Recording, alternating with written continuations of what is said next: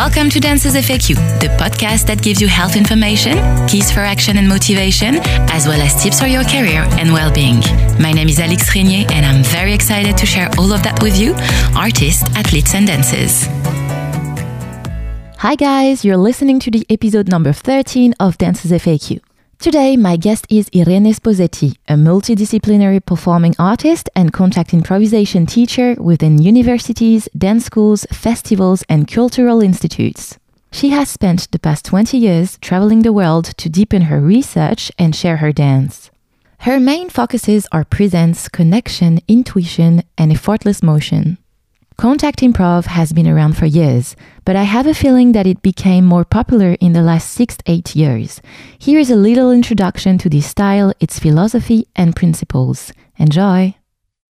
Welcome, Irene, on Dancers FAQ. Today we're going to talk about contact improvisation. So I will start with a very, very broad question. What is contact improvisation? Meaning, where does it come from? Where was it created? And who created this style? I am not the most expert, but of course, it's a style, or let's say, is a research that starts in the 70s in the States and comes from a group of contemporary performing artists. So it's born as a research on dynamic of the body emotion in an improvisational frame. It was a pretty dynamic and rough, I would say, research on collapsing bodies and falling. And so somehow kind of what they are, the instinctual, I think, managing of body when they are facing intense situation. In fact, imagine body collapsing into one another and then falling and then collapsing and then crashing, jumping, crashes. And so that's somehow the iconic image of the beginning, having that research made by contemporary dancers, modern dancers. And over the years, this research became, I think, more and more not codified, but still it created kind of a current of somatic improvisational research, including this partnering aspect to it. Partnering is one of the fundamental aspects of contact in which bodies are relating, touching skin to skin / weight. So there is a structural weight exchange in dynamics, in motion between bodies, and how this somehow develops. What are the outcome of that encounter of bodies? More or less acrobatic, more or less static. Even we can even talk about contact technique, contact style.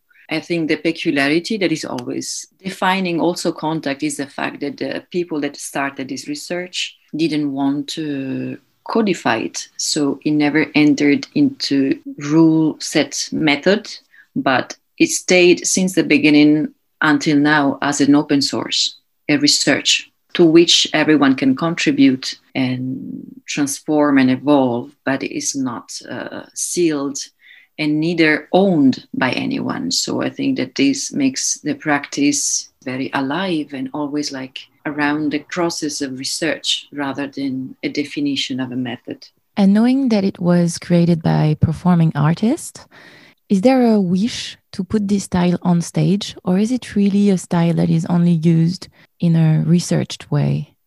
I think both options, are living experiences and manifestation of contact improvisation nowadays and over the last 20 years. I think that contact, in my knowledge, it now enters somehow in this a postmodern technique in which we use this experiential anatomy and improvisational frame to understand the body further and integrate knowledge of body that then, for example, is already in a university. I think in the States, mainly university accept contact improvisation as one of the topic, and also a little bit in Europe. So I think that contact is informing physical trainings, either in the dance world, academical, not academical, and as well in theater trainings, is informing a lot of maybe even creations. Choreographers are using it or are inspired by the physical quality and the state of awareness that the dancer, the performer acquire, and then you can bring it into a piece, into even a set choreography. And then on the other side, there is like, I think, the wider scale of what contact improvisation is as a practice in itself, and the community that has been created around the practice that is definitely not oriented towards performing. It's rather a practice in itself that is like enjoyed as such, with different angles, different aspects. And I think then it becomes very individual what is the practice for each person that practices it, and each teacher that teaches it, and each community that develops it. So it's somehow there is like a relativeness to it that is like one of the foundation, I think, and one of the characteristics of CI. And a part of the community that I am part of, we are interested and we are engaged in performing arts. So somehow I can have a focus on it because it's my interest as a dancer and as a mover. Yeah. I only experienced contact improvisation twice, and it was only with amateur dancers or like people that actually never did dance before and that were into other body disciplines like yoga or martial arts. But I was very surprised and I didn't feel so safe because I think it was really a time for exploration, I would say, but not really a research, because you defined like contact improvisation as a research. But for me, a research has a target. There is a topic of research. So you know where you're going, you know that you're exploring within a frame. And I did not experience this. And I guess there are so many different styles within contact improv and so many ways of leading a contact improv session. I'm really curious about your insight. It's a big topic. And I think there is like different point of view on that, different claims and different needs from different individuals and even like whole communities, different countries. So over the years and over different continents, contact acquired or defined a certain body of knowledge, which is like recognizable. I mean, if I go in different contexts of contact, they have a certain seriousness to them and depth in the research. There is like some basic that I can recognize everywhere, apart from the shades. You know, there can be different shades in way of even naming or achieving a pedagogic process. I don't know, there can be differences in that, but there is like a body of knowledge that it's common through the countries and through the communities. And this body of knowledge has a lot of research, somatic research, physical qualities, techniques, even in order to have like these bodies in relation to perform safely. You just named something that is quite fundamental. If there is like body at plays and there is like structure at play and there is like exchange of weight, there is something that require a certain knowledge of the body, because we are bound to gravity and because the structure has limits. So yes, there is like a knowledge to it. And I would say, unfortunately, over the years and with this like also spreading of contact improvisation in the world and also being appropriated by different communities, then there is a bit of a blurriness, I think, nowadays. And again, with this like openness and not wanting to restrict it to one way, I think that this also give like the back side, like the limitation of that then content improvisation, unfortunately, can be everything and nothing. And unfortunately, there can be also like very little knowledge of the body itself and even like the physical principles, having a range of potential that goes into very acrobatic. So if we play with acrobatic, of course, we would love a certain level of knowledge of the body in itself that unfortunately sometimes isn't there. So there is a lot of eagerness from new practitioners and a bit loose frames for the practice in which anything can happen, unfortunately. Then I also want to name that these jam sessions, it's born as an open space for practice. So jam session is the place where you go in any cities that has a community in which you can go and practice CI. So a jam session probably is the most loose of all the frames in which you would meet all sorts of like movers, more or less experienced, often not experienced at all, And then with all the risk, I would say, involved in sharing a practice in a context that is very wide and without leadership. So there is not containment, and it's like left is like go in the ocean and swim. Do you like what you're hearing so far? Make sure you never miss a show by clicking the button subscribe right now. This podcast is made possible by listeners like you. Thank you for your support. Now back to the show. Knowing that this is a research, do contact improvisation movers have also academic material? Do they publish things? Do they push the research out of the studio or out of the place where they practice to actually write articles? Yeah, I think there is definitely a part of the community. Again, I can talk about community, maybe it's improper, but a part of the research and part of practitioners and teachers and researchers that are very much in that. Mm-hmm. I think that in the States, once again, it's more developed in the sense that what I can recall and what I know mostly American teachers and researchers that are actually in academics and are writing books. Mm-hmm. Rather than European, for example. But with that, I don't want to exclude that also some teacher had an interest on that and wrote something on that, but mainly is from the States. What about yourself? Do you consider yourself like as an artist, a mover, a researcher as well? All of it. Yeah. I can definitely say that I am not, I never I'm not in the academic world. So definitely I can place myself partly out of it, even though I am informed by it and I'm in relation to it. But I do feel like sometimes I question myself how much is my even personal need of writing about it and sharing about it, or like, documenting at which level of seriousness and depth I want to engage myself into documentation and research in a way that is transmissible also in a book or. So I think that maybe is something I'm starting to approach in this period, actually. Do you have a journal? Because each improvisation is different. So each time you practice or each time you teach, it's a unique moment, a unique material that you're sharing. Do you actually keep it somewhere? Yeah, I have a long journaling since I practice, since I teach. To keep a reference of what is done in that specific time and space with that specific group. I think in the actualization of it, then I see that I hardly go back and look at the material in that way in order to find, some line of work.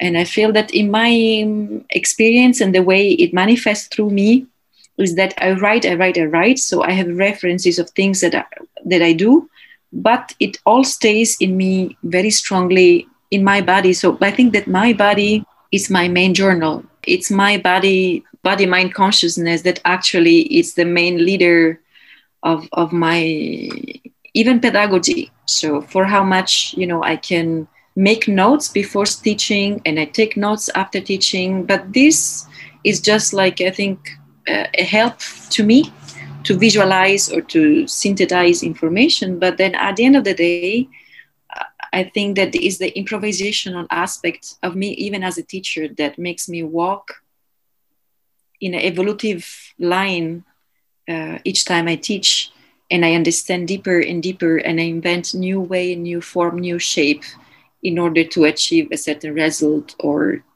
to convey a certain principle that mature in me and outside me at the same time, kind of. So at the end, for me, the writing stays there as a reference, but it's not my main reference, really. That's my experience. And even right now, I feel like, what do I do with all this material and all these like years of writing stuff? And how this maybe could be a body of knowledge that is like can be given as a text to people. Do I have an interest on that? So it's questions I am busy with right now. Yeah. Okay, cool. My last guest was Tina Afiyan-Brejova, and she mentioned the fact that she was willing to perform or research dance outside, take the dance out of the studio. And you practice a lot outside. For the people who are listening, I will put your beautiful Instagram account and any other social media account where we can follow you. And you often record yourself in beautiful places, like on the beach, near some lakes, in the mountain. Is this personal signature, or is this something that is within the contact improv practice? I think it's a personal and also contingent to the to my lifestyle. So I think that with the Corona pandemic, especially the relationship to the studio has been a bit questioned or limited, the access to studio. And so I think that now more than ever before, I am more and more evaluating and being nourished deeply by being in the elements. So I think that often in my programs, in my trainings, I always try to bring out the experience. So in Asia, I did that a lot. In China, I did a lot. Even within university, I try to bring the students outside and have a direct connection to the landscapes where we are. And I did a lot of like site-specific performances. And so I think that studio, theater, and life, it's something that has to be somehow linked, because this is the reality we are and we live in. So to have it limited to one of those places, to me, it wouldn't be real, first of all, or like wouldn't be complete. And on the other side, lately, I feel really deeply inspired and nourished by especially natural surroundings. And it feels much more, at this point, real to actually practice, learn, and be in a context that is living and is vibrating, and there is the sky and there is the air and there is the earth, there is the connection to the earth. So I could say like, yeah, just go out. I mean, it's now I keep saying to people, just go out, just dance, just be movement, be research, be your partner, or like use the surroundings, use the elements, use the landscapes as your partner, especially in the distancing time. Even I hope when distancing is over, yes, somehow people can empower their practices and their personal research to the body with natural. Because I think we do belong to all that. So it's just maybe a bit of like deconditioning from a strong mind-oriented perception of life, body, reality, art, and coming back a bit to a source that is silent and very wise.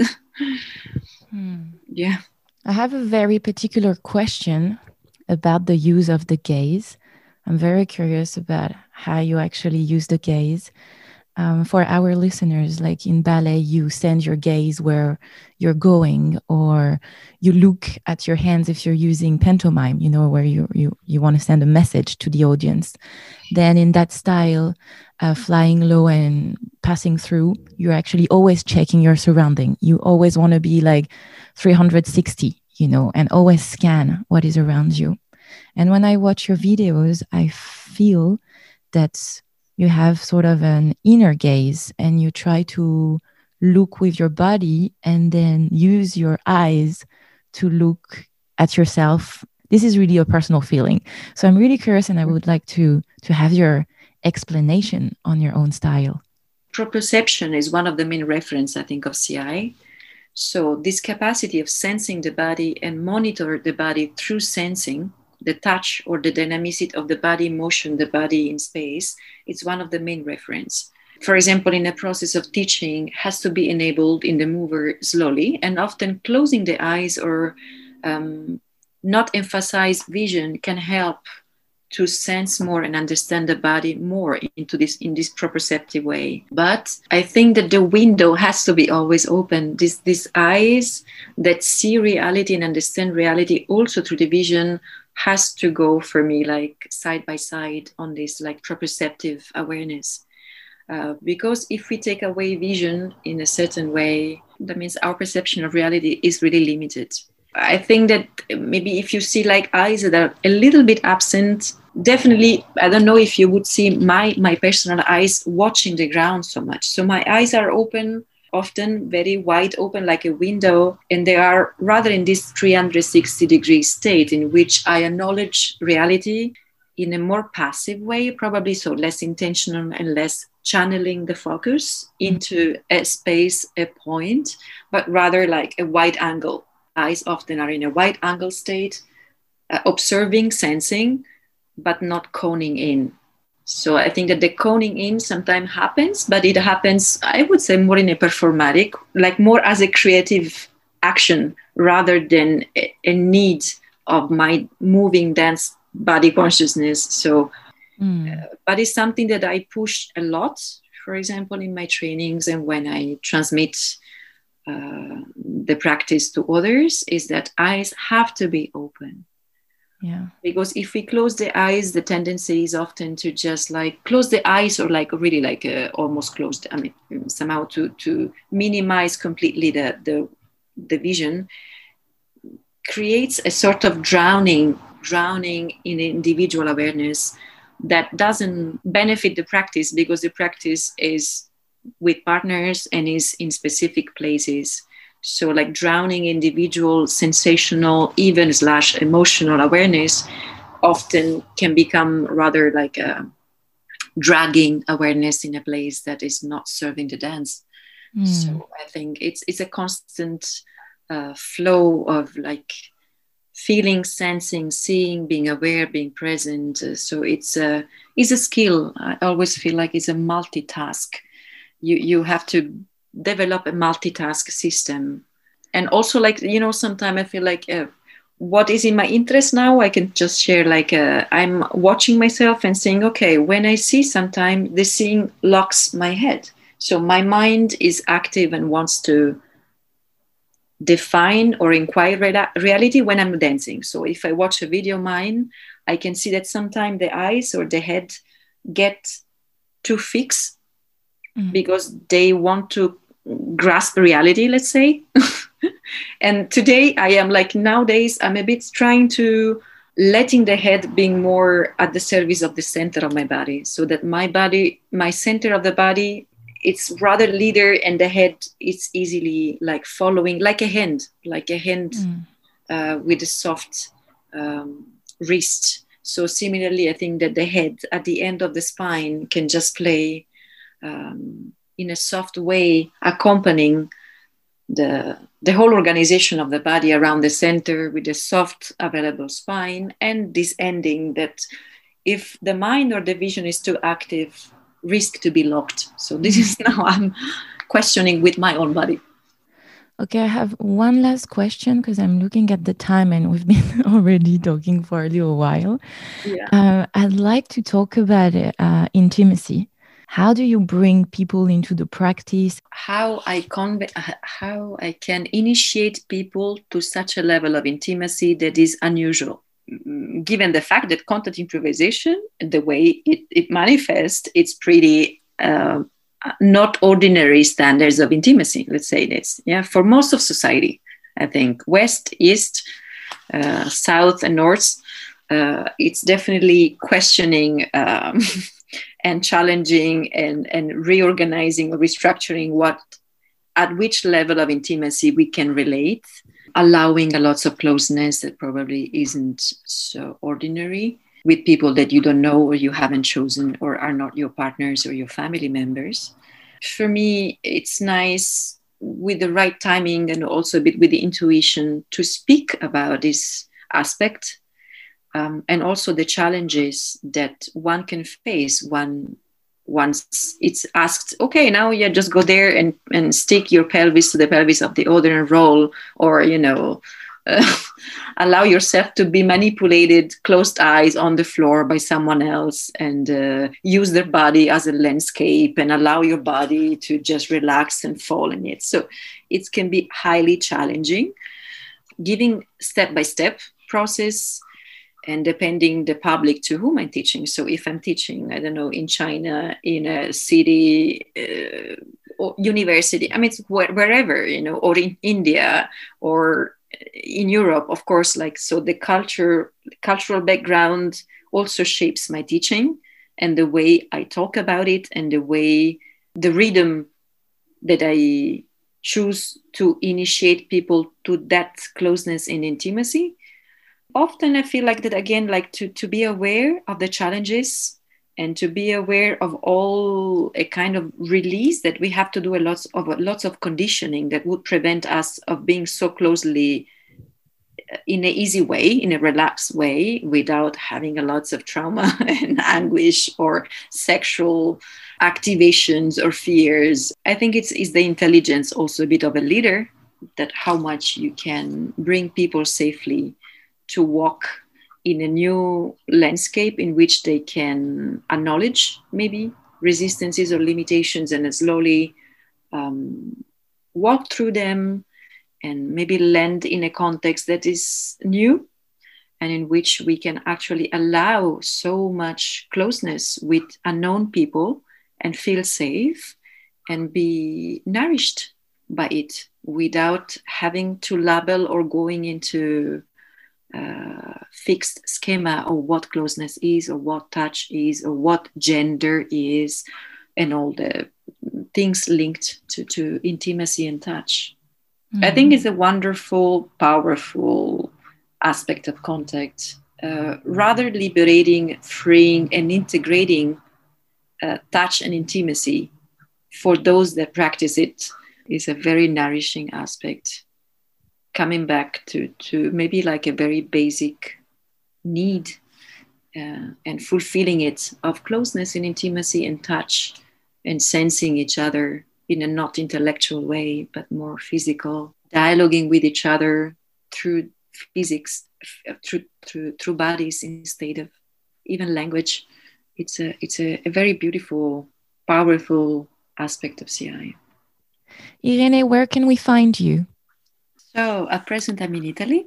I'm in this nice semi-lockdown, as most of European countries. You can find me on my website, which is beingmotion.com. There is a link as well to my YouTube channel where parts of my videos are collected. And then there is a link to my Facebook page where people can find more like a documentation, more live documentation of projects and program activities done in this last 10, 15 years. I have a quite young Instagram profile that I'm trying to nourish. And then there is like a section in my website that I am slowly building with a more proper or organized documentation of work done in the past. I'm available as well online by giving classes to privates or groups. The link can be found in my website as well. Yeah. Thank you again, Irene, for being on Dancers FAQ. Thank you very much, Alexis, for inviting and sharing. Thank you for joining me this week on Dancers FAQ. Make sure you subscribe to the podcast on Apple Podcasts, Spotify, Google Podcasts, or your favorite broadcasting platform so you'll never miss a show. While you're at it, if you found value to this episode, I'd really appreciate a rating on iTunes, or if you'd simply tell a friend about the show. Thank you so much. Bye for now.